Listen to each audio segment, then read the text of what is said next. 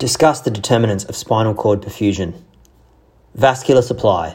Arterial supply is via a single anterior spinal artery that supplies 2/3 and dual posterior spinal arteries that supply 1/3. There are 21 pairs of segmental arteries that anastomose and assist with the blood supply. The largest of these is the artery of Adamkiewicz in the lumbar region at T11, which is vulnerable during aortic surgery or TEVAR. Venous drainage is via 3 anterior spinal veins and 3 posterior spinal veins. In terms of oxygen consumption, the spinal cord is similar to brain tissue with an MRO2 of approximately 3 mL per 100 grams per minute, and ischemia leads to paralysis, which is why it should be avoided. Flow, as per Ohm's law, equals MAP minus intraspinal pressure divided by spinal vascular resistance. Perfusion will be increased with an increase in MAP, a decrease in intraspinal pressure, or a decrease in spinal vascular resistance. And the spinal vascular resistance, as per the Hagen-Passet law, is 8 times the viscosity times the length divided by pi times the radius to the power of 4. MAP. Myogenic autoregulation between 50 to 150. Increased flow causes reflex contraction.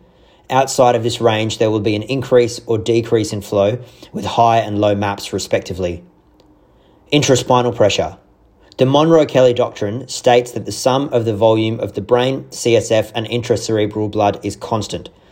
This means that an increase in one causes a reciprocal decrease in either or both of the remaining two. This holds true for intraspinal pressure as it does for the brain. In this context, it refers to blood, CSF, and neurons. Intraspinal pressure increases with an increase in blood flow, CSF outflow obstruction, mass, lesion, or abscess, and a raised intracranial pressure. Spinal vascular resistance. Radius has the greatest impact on resistance, with myogenic autoregulation, metabolic autoregulation, where decreased metabolites such as oxygen and adenosine, or an increase in potassium, hydrogen, or lactate can vasodilate and increase perfusion. Temperature reduces the MRO2 and causes vasoconstriction. Hypercarbia causes a linear increase between 20 to 80 millimeters of mercury, and hypoxia increases perfusion below 60 millimeters of mercury. Vasospasm or embolus can additionally cause an obstruction to flow. Viscosity. Anemia increases flow by a reduction in viscosity, and paraproteinemia increases viscosity and decreases flow.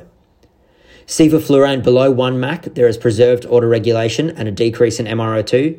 At a MAC of greater than 1, there is vasodilation with an increased blood flow. With propofol, autoregulation is preserved and a decreased MRO2 ensues.